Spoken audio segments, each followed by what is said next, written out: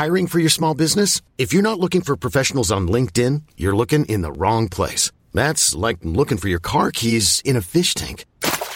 LinkedIn helps you hire professionals you can't find anywhere else, even those who aren't actively searching for a new job but might be open to the perfect role. In a given month, over 70% of LinkedIn users don't even visit other leading job sites. So start looking in the right place. With LinkedIn, you can hire professionals like a professional. Post your free job on linkedin.com/achieve today.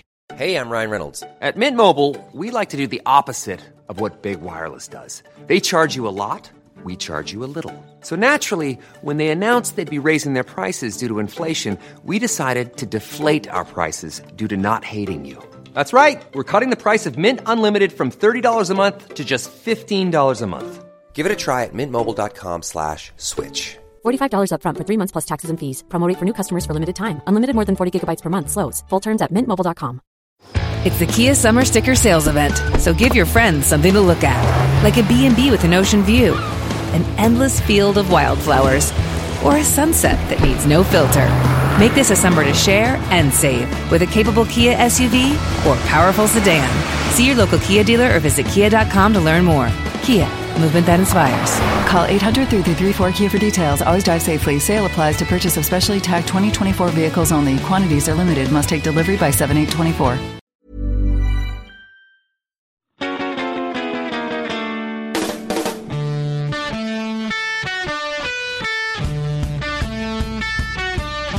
I feel stupid and contagious, but here we are now, ladies and gentlemen. Welcome to the Football Ramble. My name's Marcus Speller and Jim Campbell's here. Hello, hello, hello, hello, hello. And Luke Moore's here. I'm an albino.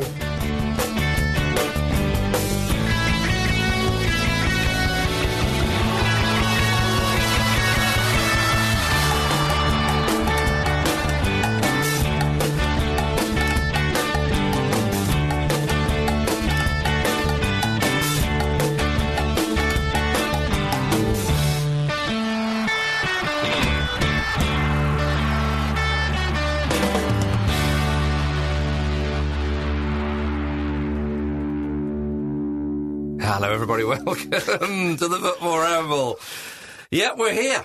We are here. My goodness. A mosquito, you say? Nonsense. Right then. Arsenal will be playing Sutton United on an artificial 3G pitch in the FA Cup. That's tonight. So it hasn't happened. I mean, to be honest with you, it could be the greatest upset in recent times in the FA Cup. Nothing weird ever happens just after we've recorded a show, does it? So I'm sure it'll be a routine win for Arsenal. Or it could have been 6-0. But what we do know is Arsene Wenger expressed his concern about the 3G surface. Despite it being nice and rubbery based these days. If it was sand, imagine the injuries for Arsenal. And them having one at the training ground.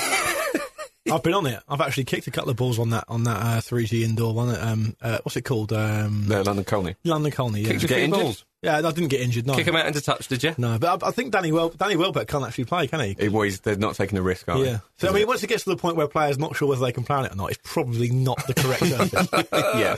Well, excluding grass, of course, what alternative surface or substance there, I suggest, would you choose to have the game played on, Jim? What I would have would be a thick layer of green felt. So it looked like a Subbuteo table, right? Mm-hmm. But underneath it, a treadmill on the whole pitch. So, obviously, one team's at a distinct disadvantage, but then when you switch round at half-time, then you gain the advantage. So basically, if the players stopped moving, they would end up in their own goal. Yeah. So you've got to keep running, and if you want to get a little speed boost, you've got to change direction, that completely changes the game. What would Dimitar Berbatov do? Nothing. Just sit in the net. They'd be in the stands, wouldn't they? So that's how I do it. Imagine corners as well. You'd have to run on the spot. Everyone would have to run on the spot to defend them. And you think instinctively that when it's moving in your direction, you'll be happy with that. But if you're a forward, you've got to be offside the whole time and keep going. Well, yeah, so you've got to keep turning around Very and running. tough. And I like it. Very tough. I also think nobody should know about it until the game kicks off. Anyone who's seen me play will know that it looked like the treadmill was going in the opposite direction I wanted most of the time. Right, but the thing is, though, that as you say, the strikers to stay on side would have to work, but the defenders to stay in a position would have to work as well. Exactly. Because they would get dragged a very high line indeed. They should train like that, and it'll make the game look really easy. The game would be, just absolutely easy, wouldn't it? Yeah. Imagine the state of it by the end. They'd all be completely exhausted, but for that reason, there'd be loads of goals. You need more substitutes. You could do some amazing slide tackles as well. Look, that Sol Campbell one for England that time. The never-ending slide tackle. Yeah. Maybe that's what happened. It was Who knows? How long would it take you to work that out? Yeah. You know, if nobody knew. I don't think it'll take me long, Jim. The ground is clearly moving. It'll take me less than a second. I think it all sounds like virtual insanity to me. Yes, it does. Luke, what have you got?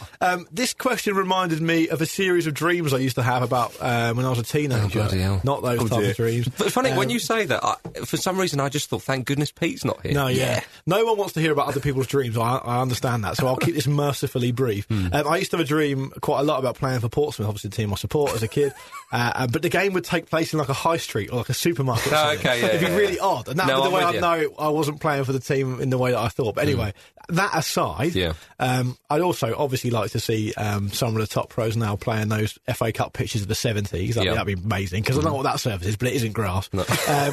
But what I would actually like to see is a top-level game played on a huge bed of £50 notes, along with mobile phones, tablets and laptops just chucked all over the pitch at random points. As a great sort of visual indicator of what the game is all about in 2017. Nice. I mean, you can imagine like Marouane Fellaini trying to, strike a ball and accidentally like smashing his foot on like an iPad 4 and breaking a metatarsal or something like that. So Fellaini would be really handy because you'd need to play the ball in the air. Yeah, true. You know, the older players just stuffing money into their shorts every time they went down. It's coming, careers coming to an end. Got to make the most of it all you can. If it's Sutton v Are Arsenal, these Chinese notes? all those Sutton players will just be lovely. Just take the money. Take the money. Nice, I like it. I thought to myself, I would like to see the game played maybe in an airport. Just a la that Brazil World Cup advert. Nice. 98, I think it was 98, because if they can do that in an airport, then we should see more football played in an airport, quite frankly. I agree. But I settled on treacle. Oh, yeah. Okay. Just to see what it's really like. Wading Maybe through it's not that bad. It'd be just like watching Teddy Sheringham play.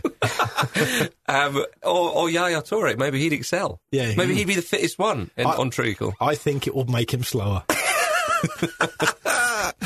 Oh dear! I don't know how you feel about this, Mark. Unless you sort of I've grossly misread the situation. I don't think slower players are going to benefit from playing in treacle. Are they not used to it already? Could you slide around on it though? No, I you guess wouldn't be able to. Probably not. No, you're Depends how thick the treacle is. Do yourself a damage there. I think Jim's got the points. Though. I like the treadmill idea. Thanks, Jim. I had a little bonus one as well. Barefoot on bubble wrap. Be nice, wouldn't it? That'd be very satisfying. Yeah. I'd like to play. I'd never like to watch that, but I'd like to play on that. That'd be brilliant. It sounds like a machine gun going off. Yeah. Like that, when you're running down the wing.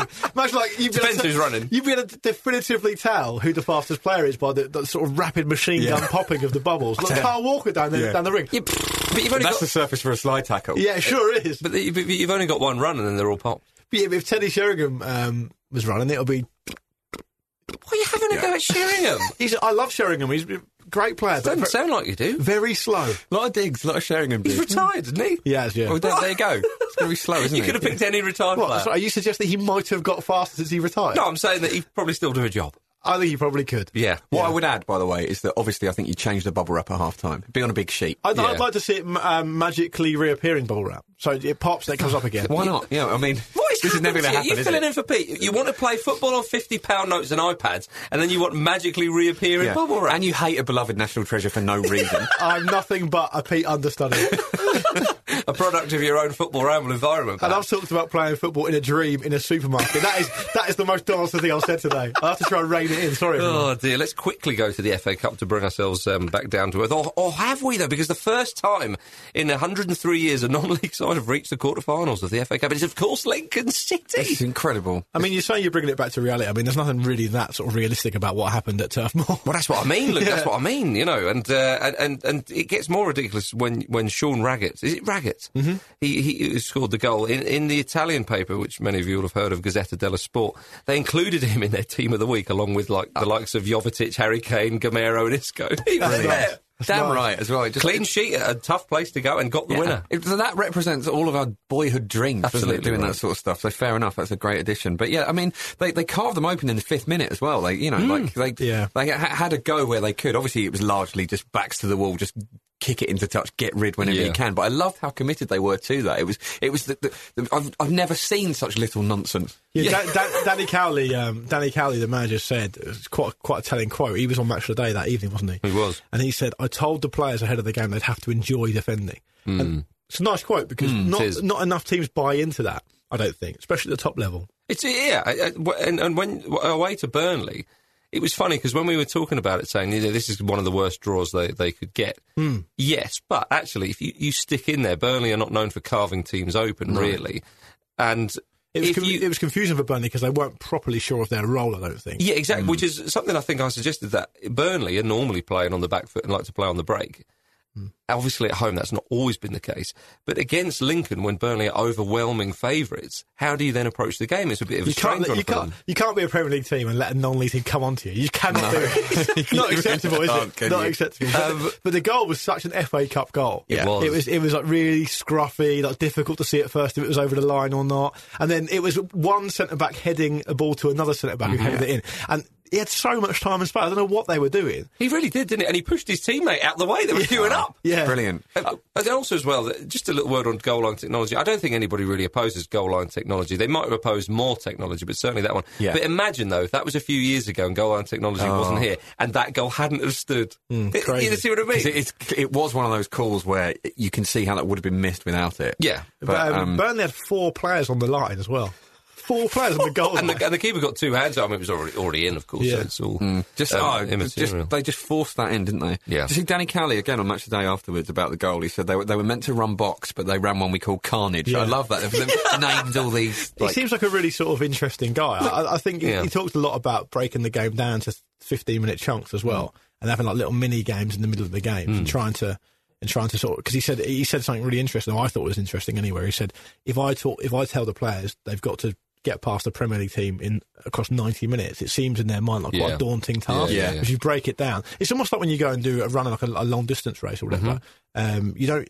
I did a 10-mile run a while back. Show off. Yeah, well, there you go. Well, to be fair, you did do it. No, I did, yeah. But you don't. But you don't go into that going, right, I'm going to run 10 miles. You're like, right, let's get to the next mile marker. Let's get to the next mile marker. And then you make it up after about 3. Jim, then you get on the bus. It was a full marathon and he only did 10 miles.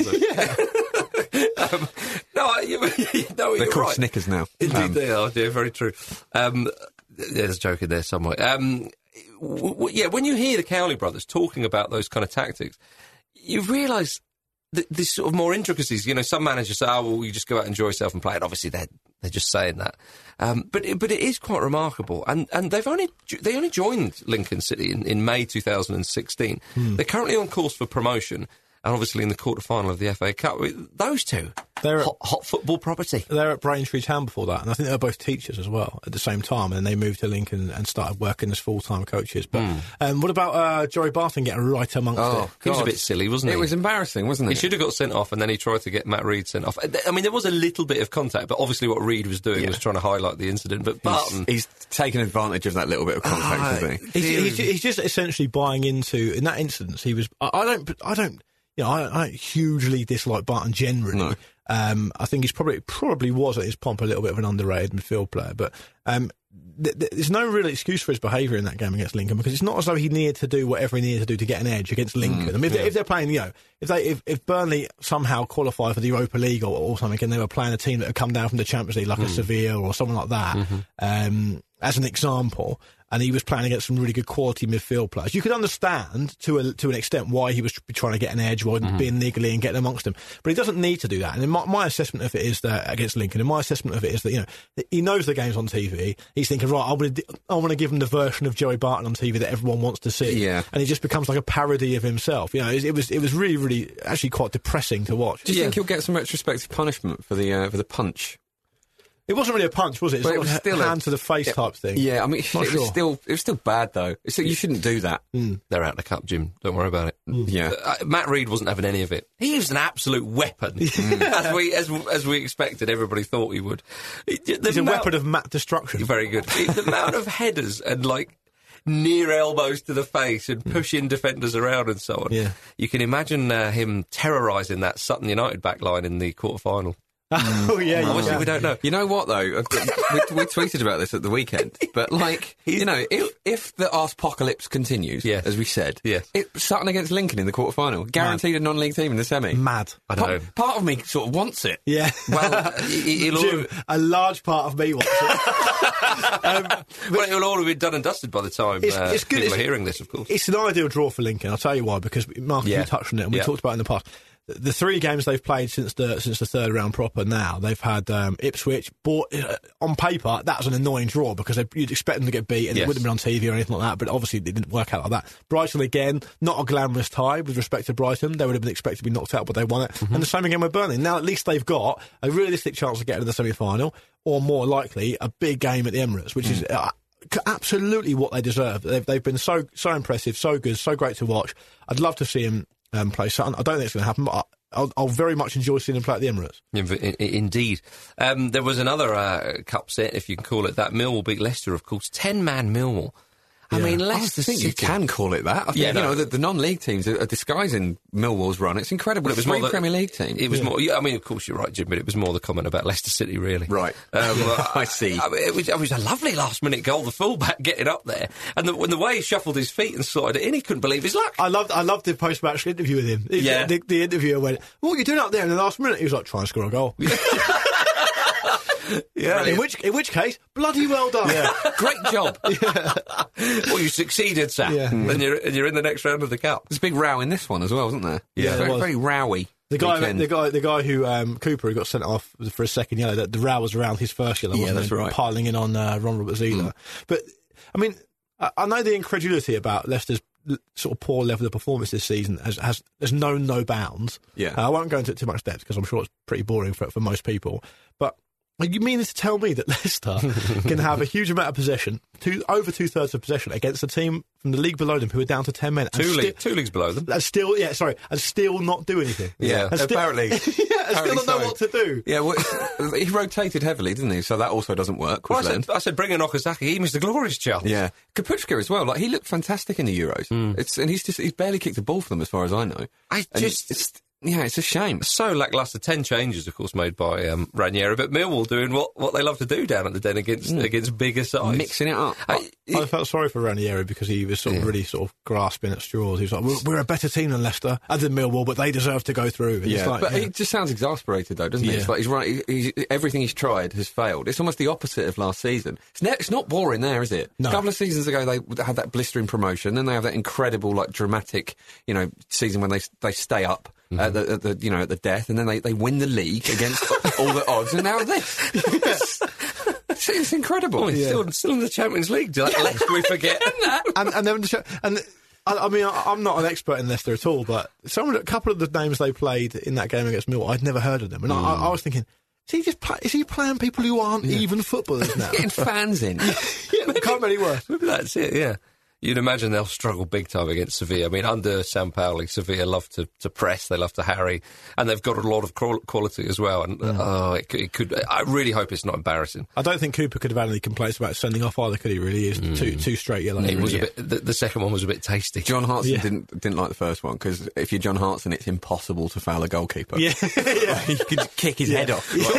No, it's fine. John Hartson's one of those guys who thinks that everyone's as big and tough as him. Yeah, absolutely. And John Hartson also was a little bit out of order to the Cowley brothers in Match of the Day. I don't know if you guys saw it. For those who haven't seen it, both the Cowley brothers at Lincoln, Danny and his brother, got invited onto Match of the Day to have a chat about the game in their tracksuits. Yeah, and it was quite a nice touch. It was great. But the thing was, if it was not handled very carefully, it would have seemed really patronising. And for the first sort of 95% of the interview, it was actually handled nicely, and it was interesting to speak to them. And they were clearly serious guys, probably performing. Or getting Lincoln to perform above their level, but clearly are going to have a future in the game. And at the very end of the interview, John Hartson unnecessarily went, "Oi, Jorge Mendes will be on the phone about you two. Super agent. You have a super agent next." And it's like, why are you being so patronising? I don't know. I don't think it's that bad. I'm not sure. I'm against it. He's mugged them off there. I don't know if he has. I think it's all. Why are you sticking up for him? Why are you sticking the boot into everyone? just Hartson. Just Hartson and Sheringham. It's a great upfront combo. Thinking about it. Yeah. I don't know. There's no pace. If they come around my house because they're annoyed, one of them's going to set it up, the other one's going to smash me in the face. If you're wondering what Pete thinks of Lincoln getting to the quarterfinals, he shrugged his shoulder and said, "Well, they'll probably go out in the next round. So what's the point?" He actually said on the email, "It's the minimum I expect." Not an achievement. Yeah. Although the FA Cup is pointless. But Millwall, of course, have got Spurs away in the next round. Well, I thought you were going to go, speaking of pointless, Richard Osman was in the crowd at the Fulham game. Oh, I didn't know he was. Set you up for that. Yeah, but he's a big Fulham fan. He is, yeah. I am aware of that. He's literally a big Fulham fan. He is. Huge. I've actually bumped into him in real life. He is massive. Yeah, I've met him too. I'm 6'3" in my shoes, and he towered over me. In my shoes. But he said something quite funny. He said, at half time, he said, I'm really annoyed that Spurs haven't disrespected this competition. He's quite good. He's quite funny, isn't he? Harry Kane, hat-trick. Yeah. You know what? Something Harry Kane does so well is he scores a lot of difficult goals that initially look really simple. Yeah. The first 2 goals are an example of this. He's just on stuff so quickly. Always makes the right decision with his finishing. I think sorry, Mark. I think at the top of his game, he is a complete forward. Yeah. I think he scores every type of goal. He works really hard.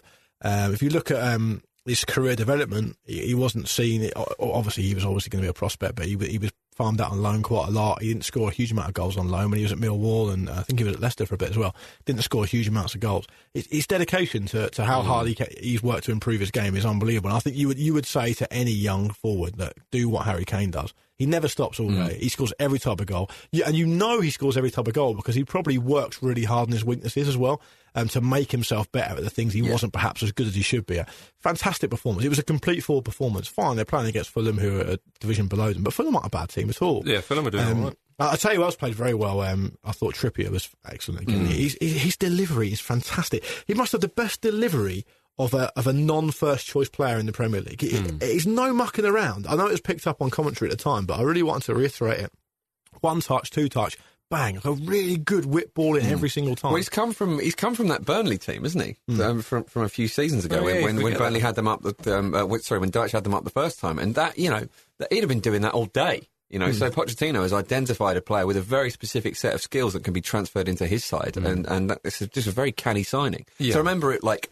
It's not as if there were many eyebrows raised when he signed for them, but it didn't seem the most obvious signing at first, did it? But obviously, that's why he's brought him in, and again, top work from him. He played every game in the Premier League with Burnley last time. Yeah, I really hope, not because I'm a Spurs fan, but I really hope Pochettino stays in the Premier League because he is developing players, and also from a selfish point of view, English players as well. I mean, Harry Kane is a good example. The fullbacks, Walker and Rose, not that we were talking about them, we were talking about Trippier, of course. But you know what, mate? I wouldn't mind if he left. I know you wouldn't, but just briefly going back to Harry Kane, he's slightly reminded me. I suppose you're talking about the work ethic and his overall team performance and all that kind of stuff. It's like he's the forward equivalent to the midfielder Frank Lampard. I see what you're saying. Yeah, maybe there's. They both move in the same sort of. At the same sort of pace. They don't look obviously quick, but they can go past players. Yeah, I know what you're saying. Yeah, he can be slightly graceful, Kane, actually. Yeah. Sometimes, because Lampard was very much so. I mean, it was a comprehensive win for Spurs. It was a fantastic performance. I mean, it was one of those things where Fulham were a better team than they showed, but Spurs just didn't let them play. Well, when the Fulham manager, Slaviša Jokanovic, sums it up by saying Spurs, they dominated the whole match. Yeah. It was comprehensive. I mean, normally managers say, we gave him a run. He was just like, you can't really deny that. But what's happened, though, reports saying that Spurs might swoop for Ryan Sessegnon, just as I was saying. Obvious. It's obvious, though, isn't it? But, I mean, a lot of clubs have been linked to him, to be fair. Where's that? Is that rumour just doing the rounds lazily, or has it come from anywhere, sort of, in particular? I think it's because there's quite a few clubs, Arsenal and Chelsea as well, looking at him. And obviously Spurs have just been there and... it's in some of the national press, But Spurs played a fairly strong side as well. I know Winks started; he did okay, and I thought Vorm did all right again, and Trippier and Davis were able to understand Trippier particularly. But Alderweireld and Vertonghen both starting was really big for them. Spurs could do with a trophy because they're not going to win the league this season. Absolutely! It's a key moment for them to win a trophy under Pochettino. Yes. He's reinvented that club really. And he's obviously moving them in the right direction, but at some point they do need to get over the line and win a trophy and become. Because we've seen many players in the past, great players, who've said once you win the first one, you're up and running, you're on your way. And I think Spurs really need that. That's the one thing missing from them at the moment. Well, City won the FA Cup, didn't they? And that sort of put them on the road to where they are now. Yeah, and obviously in 2014 was it Arsenal won the FA Cup? Yeah. So that's why we're on the title charge back of the habit. And that put them on a road as well. It was the end of the road to Wembley, of course. But Spurs now have gone on a longer trophyless run than Arsenal did between 2005 2014. Their last trophy was back in 2008. Jim, does that give you just an ounce of glee? Not really, no. Juande Ramos, wasn't it? They won the League Cup. League Cup. Was it Juande Ramos? I think so, yeah. Oh, hey. They were heroes just for one day. Yeah, so I think if Spurs can actually have a good go at this FA Cup, you look at the draw. I mean, they've got Millwall in the next round. They should be in the semi-final. I know that's slightly disrespectful, blah, blah, blah, but come on. Yeah. Spurs should be step up from Leicester. Exactly. It's at the Lane as well, isn't it? Right, exactly. So that's a kind draw for them. And as you said, Luke, you get the first trophy. But also as well, just to bring in a bit more belief, because I still think, without going down this road too much, that some Spurs fans, there will be a slight inferiority complex in North London. Not that it's about that. But if they win a trophy and, say, finish second or third, that's wonderful. 2 years in a row. There's a chance they'll meet each other on the way, Spurs and Arsenal. So, who knows? Who knows? Maybe they won't be at the time of recording. Yeah, Pochettino, when he was at Southampton, he sort of, I wouldn't say devalued, that's probably stronger terms, too strong terms to put it in, but he sort of devalued it when he was at Southampton in the FA Cup. They weren't going to win anything else, but they didn't seem to play strong teams, and obviously they were unfortunate last season, and now there's an opportunity for them here, and I think, as I just said earlier, it's the one thing that they really need in this project that Pochettino's got going is to get a trophy, to get them up and running. Very much so. We're going to go quickly to this and then talk more about the FA Cup. Hi, I'm Dion Dublin, and when I'm not banging my cube, I'm listening to the Football Ramble. Welcome back to the Football Ramble. Everybody, oh hello, it's time for emails with Jim Campbell. Yeah, so let's just get right into it. What you got, Jimmy? Do you want to sound more enthusiastic than that, Jim? It's just my voice, mate. You know okay, fair enough. So I am beaming in the studio. Hello, Ramblers. Following on from the chat around dad behaviour and being careful what you say at non-league games, it reminded me of a Pickering Town versus Winterton Rangers game I went to a few years ago. The Winterton groundsman was giving the linesman abuse for a solid 30 minutes about perceived poor decisions and was even waving his garden fork at him. What? I know. Hang on. But no, I shall continue, okay. Don't worry. During a brief respite from the torrent of abuse, the linesman turned around to me and my friend, said, "This will really wind him up," gave us a wink and then flagged the Winterton player offside when through on goal. Even as a Partizan Pikes fan, the flag player was at least 5 yards onside when the ball was played. Needless to say, the groundsman went ballistic and the linesman trotted off chuckling to himself. Professionalism isn't worth it when you just get expenses paid, it would seem. I haven't bought a book yet, but I probably will. Is it available in bookshops still? Of course it is. Yeah. That's from Alistair Dinnerwell. What club is this in question? So it was Pickering Town and Winterton Rangers. Pickering Town FC, huh? I wonder what level that is. Yeah, well... outrageous behaviour. I'm going to guess that it isn't that high up, given those levels of professionalism. They play in the Northern Counties East League Premier Division. They're founded in 1888. It's an illustrious old club. It's a grand old lady. He should be ashamed of himself. Brilliant. Unbelievable. Oh, right, we've got some more dad chat if you want it as well. Yeah, okay. So, by the way, just for when he says he's abusing the linesman the whole time, right? Yeah. If you're sat at football and someone's doing that, it's rubbish being near that person. Oh, yeah, of course. If you're listening, don't do that. Yeah, stop it. Let's kick that out of football. Okay, so, hi guys, I'm a Wolves fan, but my dad supports Blackpool. On my 18th birthday, they played each other. We went to watch, me in the home end, my dad in the away end. After the boys in goal gave me a cracking birthday present, winning 4-0, unheard of under McCarthy, I left the ground and tried to ring my dad to arrange to meet up so we could get the train. He rejected every call and refused to talk to me. I saw him at the station and still his mood had not changed. He sat away from me on the train and drove off from the station without me. So on my 18th birthday, I got ignored by my dad and left at the train station.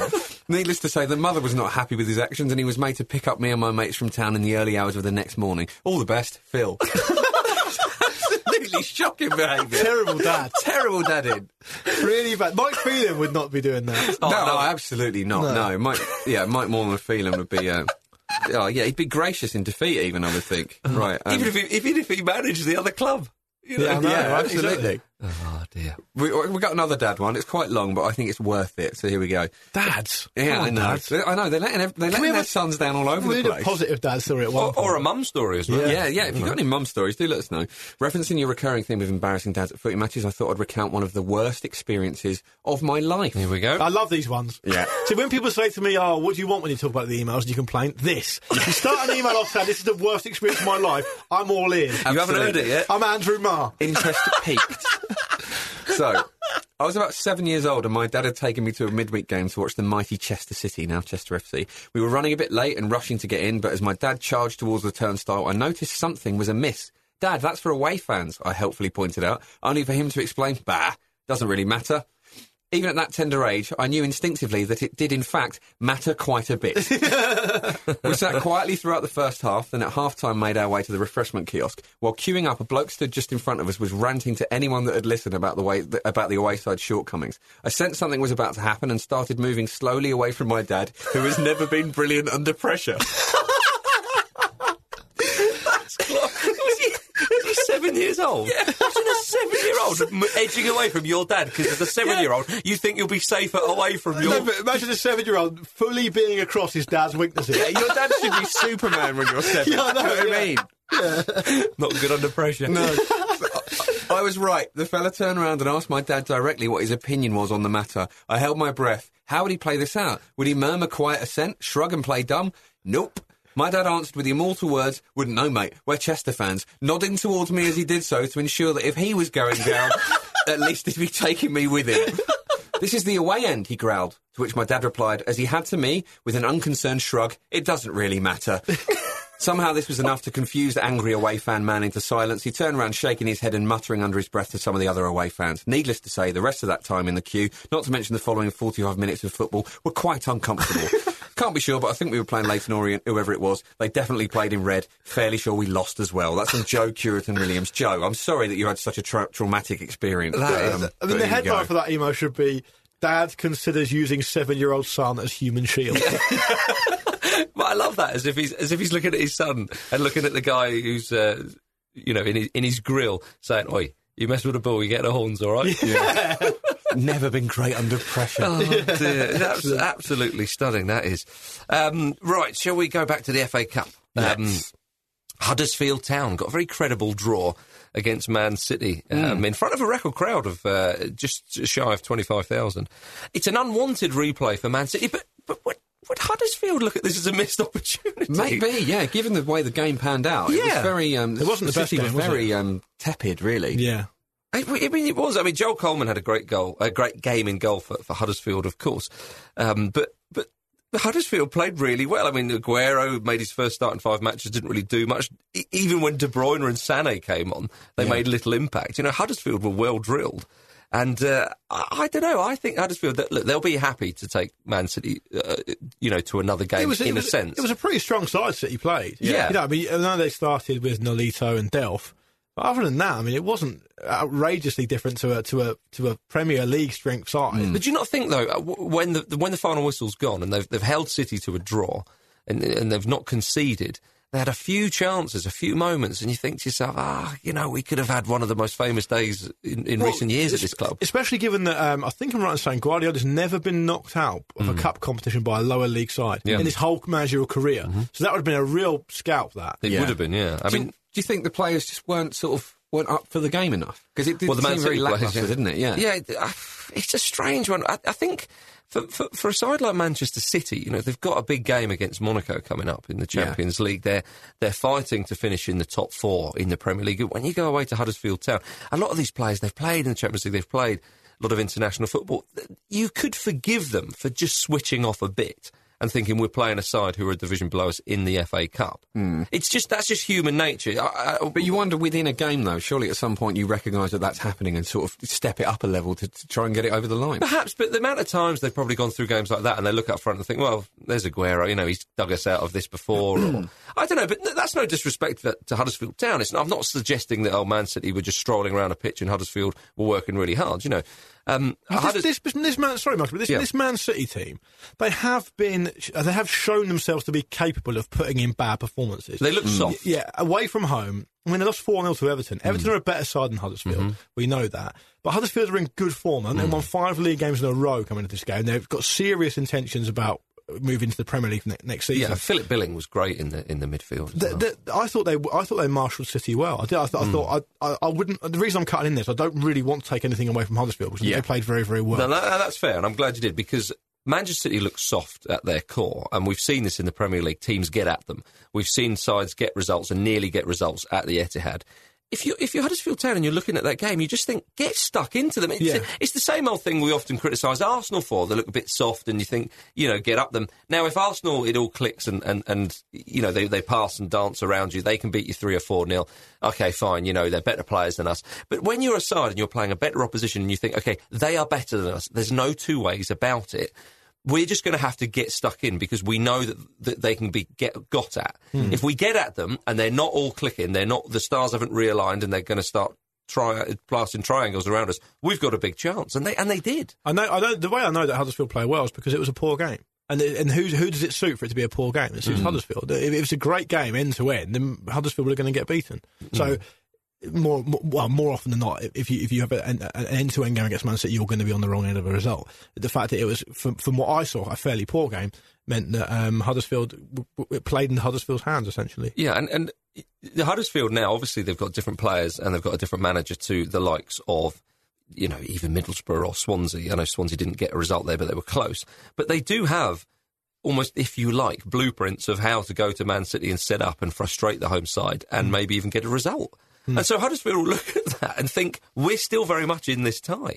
And with Manchester City's other commitments, as I say, Jesus, Gabriel Jesus, of course, is out now. Okay, Aguero's back in, but he doesn't look like he needs to get a bit more match practice and so on. Yes, an unfit or a 75% Sergio Aguero is still a worrying prospect for most teams. But I just think the same again for Huddersfield. Get stuck into them. Yeah, I think it's obviously a bigger ask. It's a much higher mountain to climb at the Etihad. But if they get through that, they're playing Middlesbrough next, and that's not the most daunting of games either. Sure, but I think Pep Guardiola, though, all kind of nonsense aside, at the Etihad, Pep Guardiola will think to himself, we don't want to lose this game. And it might be their only chance of silverware as well, because they are playing a very, very good Monaco side. We'll come on to them later. So he might be tempted to start the likes of De Bruyne and Sané. And actually, if he drums into his players, come on, heads on. They're professional players. You would expect them to step up at least. Yeah. They play the replay a week on Tuesday, I think. So we look forward to it. But they will play Middlesbrough in the next round. And, Oxford United, gutting. Yeah. Absolutely gutting. I've got a lot of pelters on Twitter for this game. Well, why was that? Because I said that neither team really scored many, which in the league is true at least. Well, it is, yeah. I mean, but I also said it might probably be 5-4 now. I said that, and it was 3-2, so not far off that. But, Appleton's men, 2 goals in quick succession, Jim. I loved the free kick. It was so casual. Yes. But when the second one goes in, when you see, Lincoln holding Burnley, I think they were at the time, same with Millwall, with Leicester, you see these results coming in, and then you see Oxford give it the old 1-2, and you think, hang on a bleeding minute here. Yeah. There was a lot to enjoy about this game, by the way. Yeah, there was. The penalty was a beautiful penalty by Ledbetter. Rudy Gested's goal was a beauty as well, but then Oxford, to get themselves back in the game, was a huge effort. Chris Maguire scored the free kick, had a good game for Oxford United in there. And we should also spare a thought for James Holland, our Bet of the Week man, who, unfortunately, he wanted Middlesbrough to win and under 2.5 goals, so that didn't come in. So he's out of the hot seat now. So we're looking for a new contestant for Thursday's record, for Friday's show. So drop us a line at show@thefootballramble.com and we'll pick which one of you next to doing the Bet of the Week challenge. Very much so, yes. Yes, Jim. I was just going to say, there's an interesting stat that was again on Match of the Day, which is that Oxford have won more games in 2017 than Middlesbrough have all season. And I wonder if, just being in the habit of winning... Yeah, I think that matters hugely. It closes that gap in quality. I absolutely agree with that. That's why I completely agree with you. That's why I mentioned the point earlier about Huddersfield. They won 5 in a row. I mean, I know Man City have been in decent form themselves. But Huddersfield, they're in the habit of winning. Yeah. It's like Lincoln. Lincoln are in the habit of winning. They're top of the league by whatever. They know what it takes to win. And people who know a lot more about sport and sport and achievement than we do will say to you, winning is a habit. It's a habit. And Manchester United are getting in the habit of winning. That was that was a great game. I really enjoyed that game. It was a proper FA Cup game. It was nice that Blackburn didn't get steamrolled, because a lot of people thought they might. Okay, Manchester United made a few changes, but they took the lead through Danny Graham, and I loved one. It was 3 very good goals. Really, really good goal. Even Mourinho applauded it, apparently. He did, I saw that, I thought Emnes was fantastic. Absolutely brilliant performance from him. I mean, a friend of mine a while back said to me, and Middlesbrough fans, apologies if this is incorrect, but a friend of mine said, when Emnes is on it and decent, he's decent. I mean, he's very energetic, good player, and he obviously fancied this with the TV cameras against some big illustrious opposition because he was absolutely superb. I do know the Middlesbrough fans. Some of them used to chant to that little bit of 500 Miles by the Proclaimers. Marvin Emnes, Marvin Emnes. Oh, really? London. Okay, Nice. I'd like to have heard that yesterday with the Blackburn fans. But... Yeah, they missed a trick there.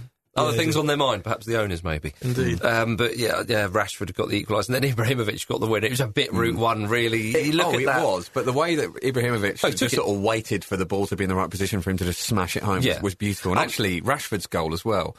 He did so well to not take a touch on that. He just let the ball run in the direction it was going, and he used its natural path to take it into the position he could steer it around the goalkeeper. And that was so mature. It was. I thought Zlatan's goal was like Route 1 football elevator. It's like high art. Yeah. Like, he's just so unhurried. Like everything's in slow motion. You know, he just has a look, knows the defender's coming in, has another look, one touch in the bottom corner. The goalkeeper could have seen him when he was going to do that, but he still couldn't stop him. Well, he scored a hat-trick against St Etienne, didn't he? Which I saw someone on Twitter call a rubbish hat-trick, which I enjoyed.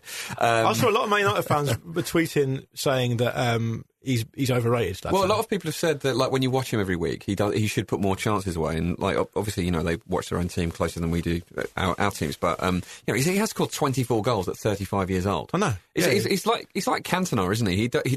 He said when he came to Old Trafford he wanted to, you know, take Cantona's place as the king, and he's already got that sort of status there, and that sort of, maybe not the status, but he fits that type of mould. They look to him in the same way that he's a talismanic those player. Players did. Yeah, I think that is right with Ibrahimovic when people say he's overrated and whatnot. Yes, okay, in ability he might not get round the pitch, and there might be one or two chances that he could put away. Actually, if you stretch them all out in a big line, but the thing that he brings is some intangible qualities, like his leadership, like the lift he gives players. You can't quantify that, which was why I just thought to myself, Arsenal should have gone for him, you know, because apparently he was touted there. Yeah. Because of that die-hard kind of... Don't do this to me, Mark. But never say die attitude is what I'm trying to say, nothing to do with die hard. And that, you as I say, you can't quantify. You know, someone like Rashford will look up to him. There's no two ways about that. But just when I said his goal was a bit Route 1, I wasn't taking anything away from the goal. It was more from a Blackburn defending point of view, because that was the game that was lost on that goal. I mean, the defending was late-ish in the game. Zlatan was fresh.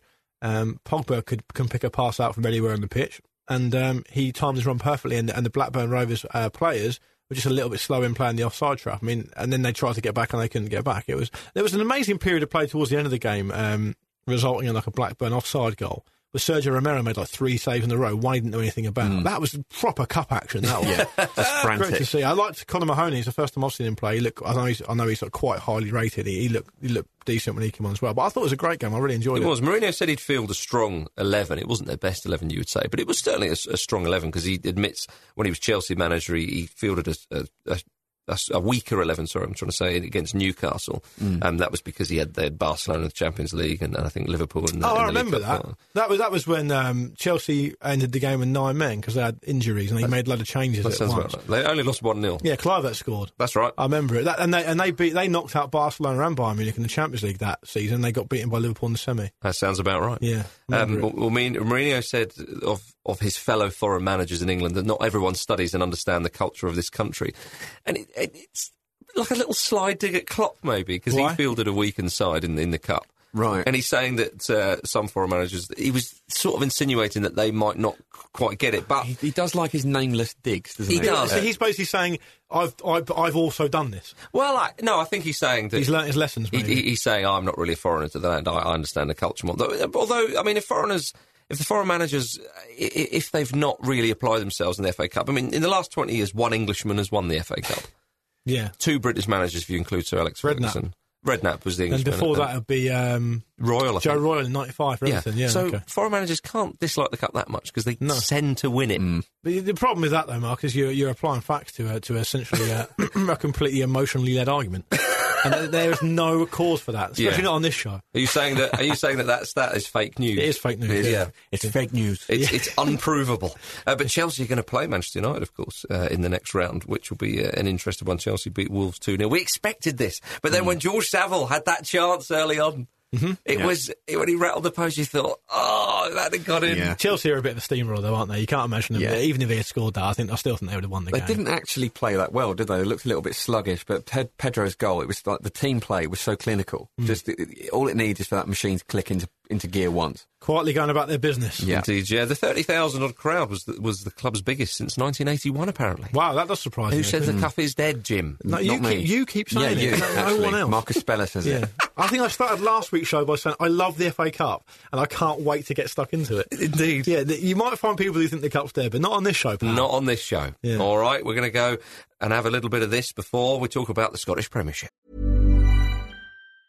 You should celebrate yourself every day, but some days you should celebrate with jewelry. Whether you want to commemorate an unforgettable moment or just bring some added sparkle to your collection, Blue Nile can offer you expert guidance and a wide assortment of jewelry of the highest quality at the best price. Go to BlueNile.com today and experience the ease and convenience of shopping Blue Nile, the original online jeweler since 1999. That's BlueNile.com. BlueNile.com. Hiring for your small business? If you're not looking for professionals on LinkedIn, you're looking in the wrong place. That's like looking for your car keys in a fish tank.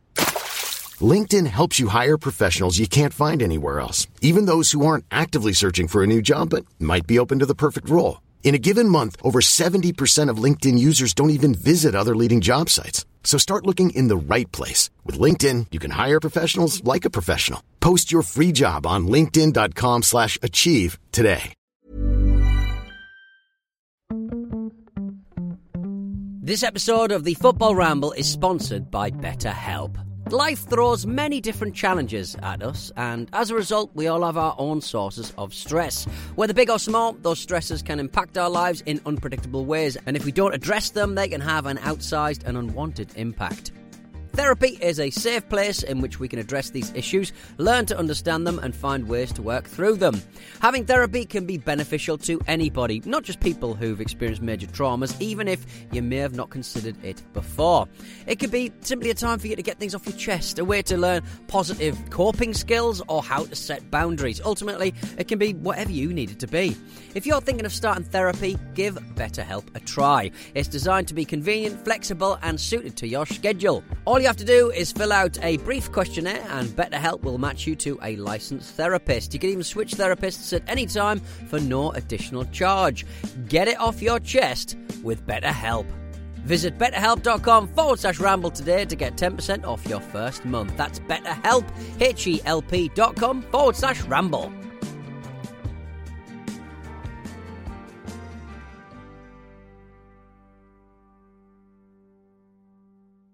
Well, Marcus, I think it was a nothing result. I'm Craig Brown. Welcome to the Football Ramble.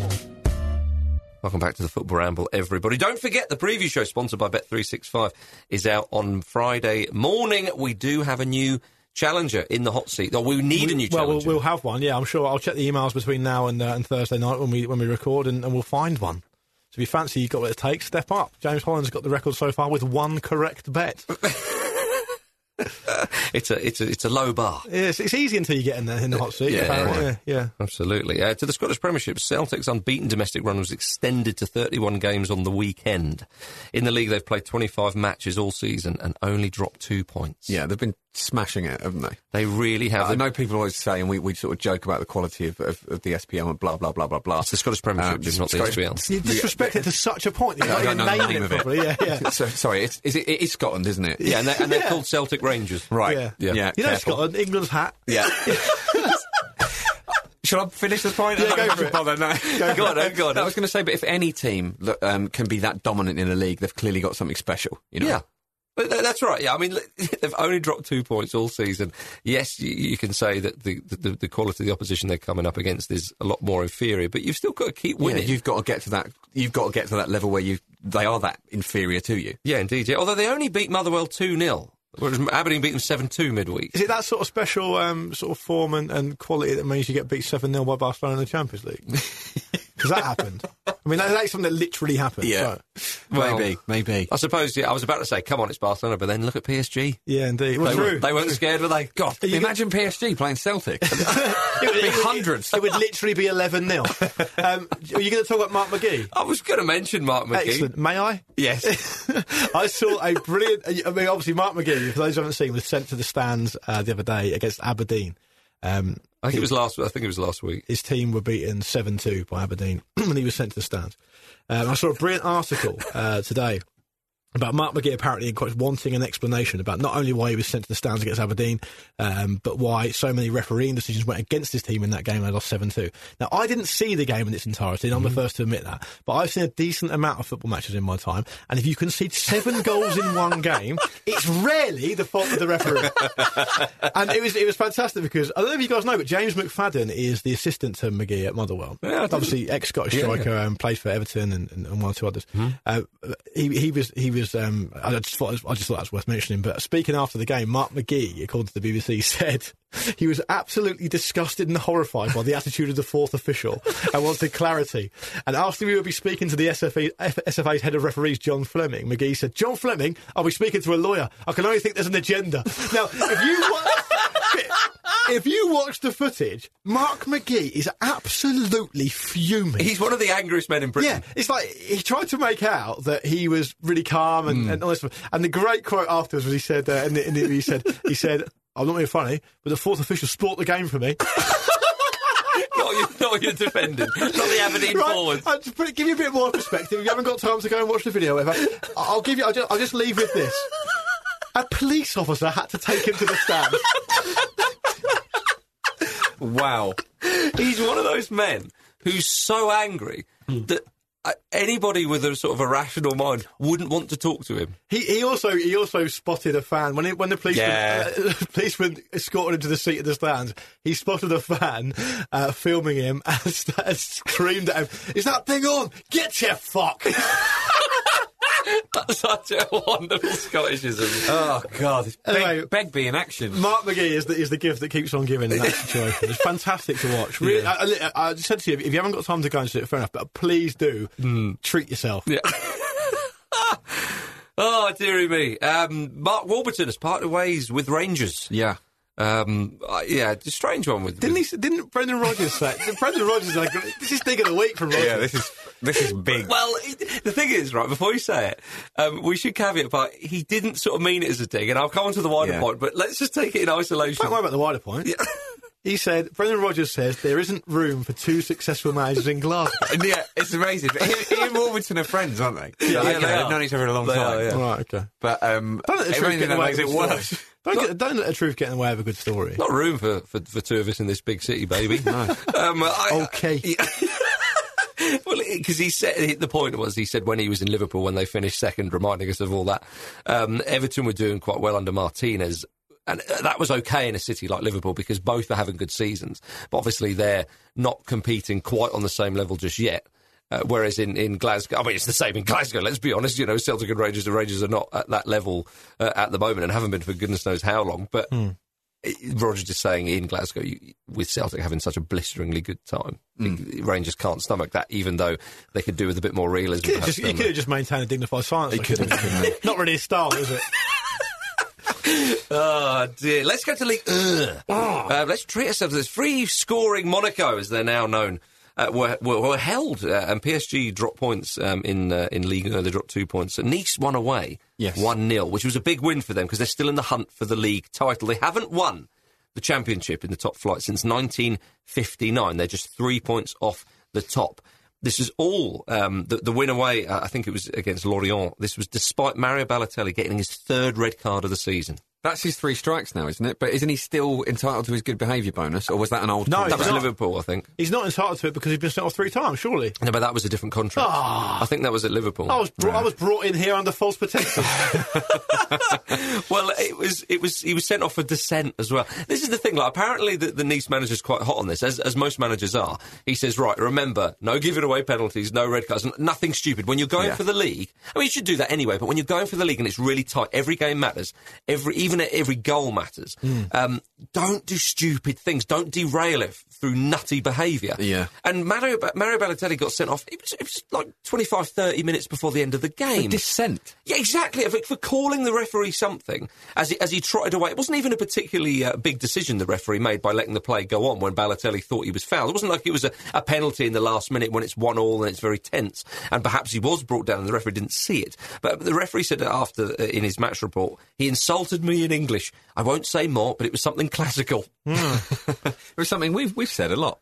Well, I mean, if it's a French referee, then Balotelli's got to use his head there. Insult him in Italian. He's far less likely to be able to speak Italian than he is English. Just don't insult him. Or maintain a dignified silence. Yeah. Once again. Not really his style. The Brendan Rodgers. Oh, dear. It's a three-horse race in France now, isn't it? It is, yeah. PSG and Monaco both being above Nice, it looks tough for them now. Well, Nice are on the same points as PSG now. I mean, Nice, it would be remarkable if they won it, but Monaco... They're doing a great job, aren't they? The top scorers in Europe in all competitions, 107 goals in all competitions, 76 goals in 26 league matches, 26 or 27 more than the second best scorers in the league, PSG. That's amazing. They are free scorers. Well, obviously they've got Falcao, they've got Bernardo Silva, and they've got like João Moutinho as well. But a lot of these players that have come through Monaco's own youth system, because do you remember 3 or 4 seasons ago now they said we're going to stop spending stupid money on people. Yeah, and they have done and that. They did do that, and they just it's been worked on their remarkable. academy again, which is how they've always kind of operated. Germain up front, I think that's how you pronounce it. Mbappe's been brilliant as well. The manager, Jardim, Portuguese manager, he's done wonders there. He could emerge as one of the most sought after managers on the planet. He probably will be, because I've seen Monaco play in the Champions League a couple of times this season, and I was impressed with them. And they go to the Etihad on Tuesday night for the first leg of the Man City Champions League round of 16 game. Underrated thigh rubber, that. I think Monaco have got a real chance in this. Oh my goodness, yeah, I really do. To the point of some people, maybe more the hipsters, would have them down perhaps as even favourites. The way Man City are playing, the way Monaco are playing, it's not ridiculous. Monaco have already beaten Spurs in the Champions League and dumped them out of the competition effectively. So it will be an interesting one with City looking ropey at the back. They just score goals for fun most of the time. Imagine Falcao coming back to Manchester to do all the damage there. Indeed, he's been much better up front. And they played, it will be a variation, of course, but it's pretty much like a 4-4-2 they play. So it will be quite interesting to see. Before we go to the highlights of the week, we go to the Far East. This is quite nice, from Hong Kong. Chang Yung-ting, the head coach of Hong Kong's Eastern Sports Club, will become the first woman to coach a men's side in a continental competition when they face Big Phil Scolari's Guangzhou Evergrande in the Asian Champions League this week. Excellent to see, yeah. She's only 28 as well. Amazing. No, speaking my Changuage. Yeah, that's good. She led the Eastern Sports Club to the Hong Kong Premier League title this year. Is that Pete's out there at the moment? This story's emerged. Is he trying to get an assistant job, or is he trying to get... I don't know what he's doing. If he's involved, she'll be sacked very soon. He'll ruin it for her. I'll let you in behind the curtain. Marcus said, we're going to do a bit of on Hong Kong tonight, because Pete's out there. We're going to link it in somehow. Well, no, that story is worth... We can, but ask him when he gets back. Yeah, maybe he's reporting on the story. Yeah, to be fair to him, when he went to Japan a couple of times, he did go to a Japanese football match. Yeah, it wouldn't surprise me if Pete was the owner of that football club. No, nothing would surprise me. Indeed, yeah. And while we're in the Far Pete, East... if you're listening, get in touch. Yeah. Let us know how you're getting on. Let's go quickly to Vietnam. I was going to do this in the highlights of the week, Spellsy. Oh, yeah. Oh, well, let's go to the highlights of the week with Luke Moore. Well, I don't want to cut you off there, purely because I don't want to steal all the listeners' thunder, because a lot of them got in touch with it. Yeah, I want them to... I've announced the highlights of the week. We're in your bit. Great, okay. In which case, pipe down. I've got a few before we move into the listener-contributed ones. One is that the terrible news that Crystals is shutting down and moving... Well, hang on. I'll give you all the information. Crystals, I knew this would be big news. Crystals is shutting down from Selhurst Park because there's a redevelopment going on there and moving to New Cross. So the last night at the official venue is Saturday 13th of May. So make your moves now, people. I'm speaking to people in this room and outside this room. One in Hong Kong. Yeah, make your moves now. And I've also realised that Sutton's big unit in goal, Wayne Shaw, the second choice keeper, he used to play for my hometown club, Gosport Borough. I was trying to work out if I saw him play or not, but I don't think I did. I'm trying to work out to see if I could play at that level. Possibly. There's still time for me, because I think he's 43 now. So yeah, I'm only 36, so you never know. There you are. Right, what have we got here? Joe Lowe, pleasingly named Joe Lowe, says, At Dulwich Hamlet, I saw a man drinking Merlot straight from the bottle this weekend. At Dulwich Hamlet, are they not quite the hipster lot? Very middle very class. much. Yeah, very middle class. Yeah. They apparently, I know a few people that go over there, obviously, and apparently a lot of them don't want to get promoted because you can't drink at the ground. If Really? they do. Okay. They are. I mean, I live 10-15 minute walk from their ground, and it's a very, very fashionable non-league club these days. It's the club that all those against modern football fans started going to watch originally because they don't like professional football anymore or something like that. Oh, right. I think the drinking thing would be just in the stands. Okay, right. Because there's a fine craft beer selection there, apparently, obviously, again. Okay. And next up is Peter Blow. Joe Lowe and Peter Blow. I don't think they're related. It wouldn't make any sense if they were. Different names. Yeah. Jose applauding the Blackburn goal. Something you touched on, Marcus. I'm sure it was some kind of mind game or dig at the FA, but I can't fathom what, so I'll just assume he enjoyed the goal. Yeah. And it has been fined. That's a fair point from Mr. Blow there. Ben Stanley, my highlight of the weekend was realising that even Matt Reed's teammates must be scared witless of the man, since clearly nobody has taken him to one side and had a word about the hair issue. There's a decision to be made. Ben Stanley, if Matt Reed's listening, you are now public enemy number one. That's Ben Stanley. This is quite nice. This slipped under the radar. I didn't see it this week. I'm a fan of the show generally, but I didn't watch it this weekend. Neil Warnock, apparently, according to Don Booth, was speaking to Cammy and Ben Shepherd on Goals on Sunday, saying he wanted a minute's booing when he dies because of all the clubs who dislike him. It's quite funny. I did find that quite amusing. I've got a lot of time for Neil Warnock. I think he's all right, yeah. And this is one for you particularly, Jim, but for those who are listening, we're recording this before the Arsenal-Sutton game tonight, so obviously we can't cover that. But Calvin Palmer got in touch on Twitter, and I'm not making this up. Calvin Palmer 60 on Twitter. He replied to us on Twitter today, just simply saying, Arsenal will put 7 past this lot tonight, and you can take that to the bank. What have you done? Forgive him, Father, for he knows not what he said. Could be right. And finally, before I rudely cut Marcus off, this is the reason why a lot of listeners got involved with this. Ho Chi Minh City players refused to continue playing in a Vietnam League match on Sunday after the referee awarded a late penalty to their opponents Long An. After the penalty made the score 3-2 and effectively decided the result, Ho Chi Minh players were so incensed with the decision that they decided to stop playing, letting Long An score 2 further goals unchallenged to make the score 5-2. Now, if you haven't seen this, it's class. There's a video doing around the internet. You've got to watch it. It's bafflingly entertaining. Yeah, well, the penalty they let them score. Luke and I were talking about this earlier and how strange that is. Because, as you said, Well, yeah, I mean, to bring people up to speed, it was 2-2. It's quite near the end of the game from what I can make out. Last minute. Yeah, it was last minute, okay. They get... Ho Chi Minh City have a you would probably say a questionable penalty against, but not outrageous. It was coming together in the box. It's one of those ones that pundits will say, in quotes, you've seen them given. Right? It's given. Rather than trying to save the penalty, the goalkeeper turns his back on the penalty taker and lets him score. Yeah. Well, for me, there is a time and a place to protest. Protest after that. Yeah. At least try and save it. Yeah, right. Then there's no harm done. That's right. The fourth one is my favourite, though, because the striker's bearing down and none of the opposition defenders are trying to stop him, and the goalkeeper does a roly-poly in his and face. then just walks off. Do you think that was that in homage to Wayne Shaw, the roly-poly goal? Maybe. Don't disrespect him. I'm just saying that's his name. The fifth one as well, he does basically the same thing without the roly-poly, just walks past him, just lets him go. So strange. Very odd. So thanks to all the listeners who got in touch with that. I would name you all, but there are far too many to mention. There was another great one from Mexico. A guy called Peter Timms on Twitter pointed this out to us as well. I like this one. The Mexican manager called Ricardo La Vulpa, which he also pointed out means Richard the Fox. So we should perhaps expect this. Very good. Basically, as a player like running down the line and the ball looks like it's about to go out of touch, doesn't. Big Ricardo doesn't matter. He's not bothered about this because he just steps onto the pitch and tackles him. Yeah. Still in play, and the manager's just no, I'm having that off you. I'd like to add that it was a great tackle from a man with his hands in his pockets in dress shoes. Yeah, very much so. Yeah, but is it quite straightforward to tackle someone when that person has no idea that you can even legitimately tackle them? Maybe. Yeah, true. He's got the. I'll agree. He's got the weapon of surprise on his side. Yeah. Well, I have a highlight as well, and it's in the same vein as what's been going on. There's been a few good ones. The Argentina under-20 coach, Gerardo Solorio, who's he's been suspended. And I'll tell you why. He was trying to climb a perimeter fencing to fight fans. At 57 years old. Under-20 coach. Imagine that happening here. Anyone caring that much? Yeah. Right, okay. Is he the new under-21 boss, A.D. Boothroyd? I'm not sure. I can't remember. I think he's certainly naming the hat, but I'm not. I think he may have got the job. Imagine someone... I mean, Boothroyd's definitely managed at that level. Imagine Big Ady going, right, I'm not having that. I'm coming to get you. Mark McGee gets He's definitely involved in the setup at England, Boothroyd, yeah. Mark McGee gets sent to the stands, right? Yeah, and rightly so. And rightly so. And a fan is filming him, and McGee turns round, and you could imagine, because he's an angry man anyway, I mean, the heat of the moment, he's going, oi, are you going to turn that effing thing off, or whatever he says, right?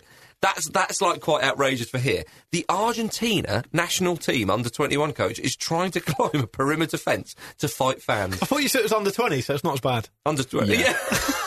Is that fence there to keep the coaches out? I don't know. But the quote, Jim, I have to say this.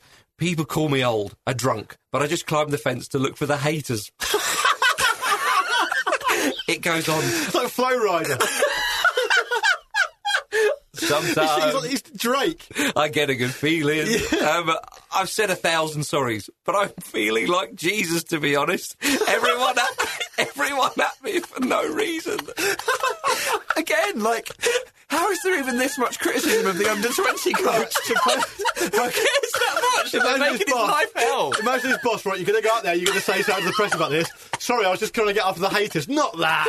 Don't say that. All right, well, I'm feeling like Jesus for crying out. I don't. Jesus, who famously climbed many fences to get at the haters. Blessed are the peacemakers. Yeah. And if you disagree with that, I'll punch your noses. Yeah. What's his name, this guy? It's Gerardo Solorio. Just making a note. Yeah. He might pop up again. Well, he's not going to be in a job, surely. Oh, mind you never know with the Argentinian FA. Yeah. He might be given a 3-year extension. We love your passion. You can manage the national team. Right, that's it, ladies and gentlemen. Thank you very much for listening to the Football Ramble this week. It's been an absolute pleasure.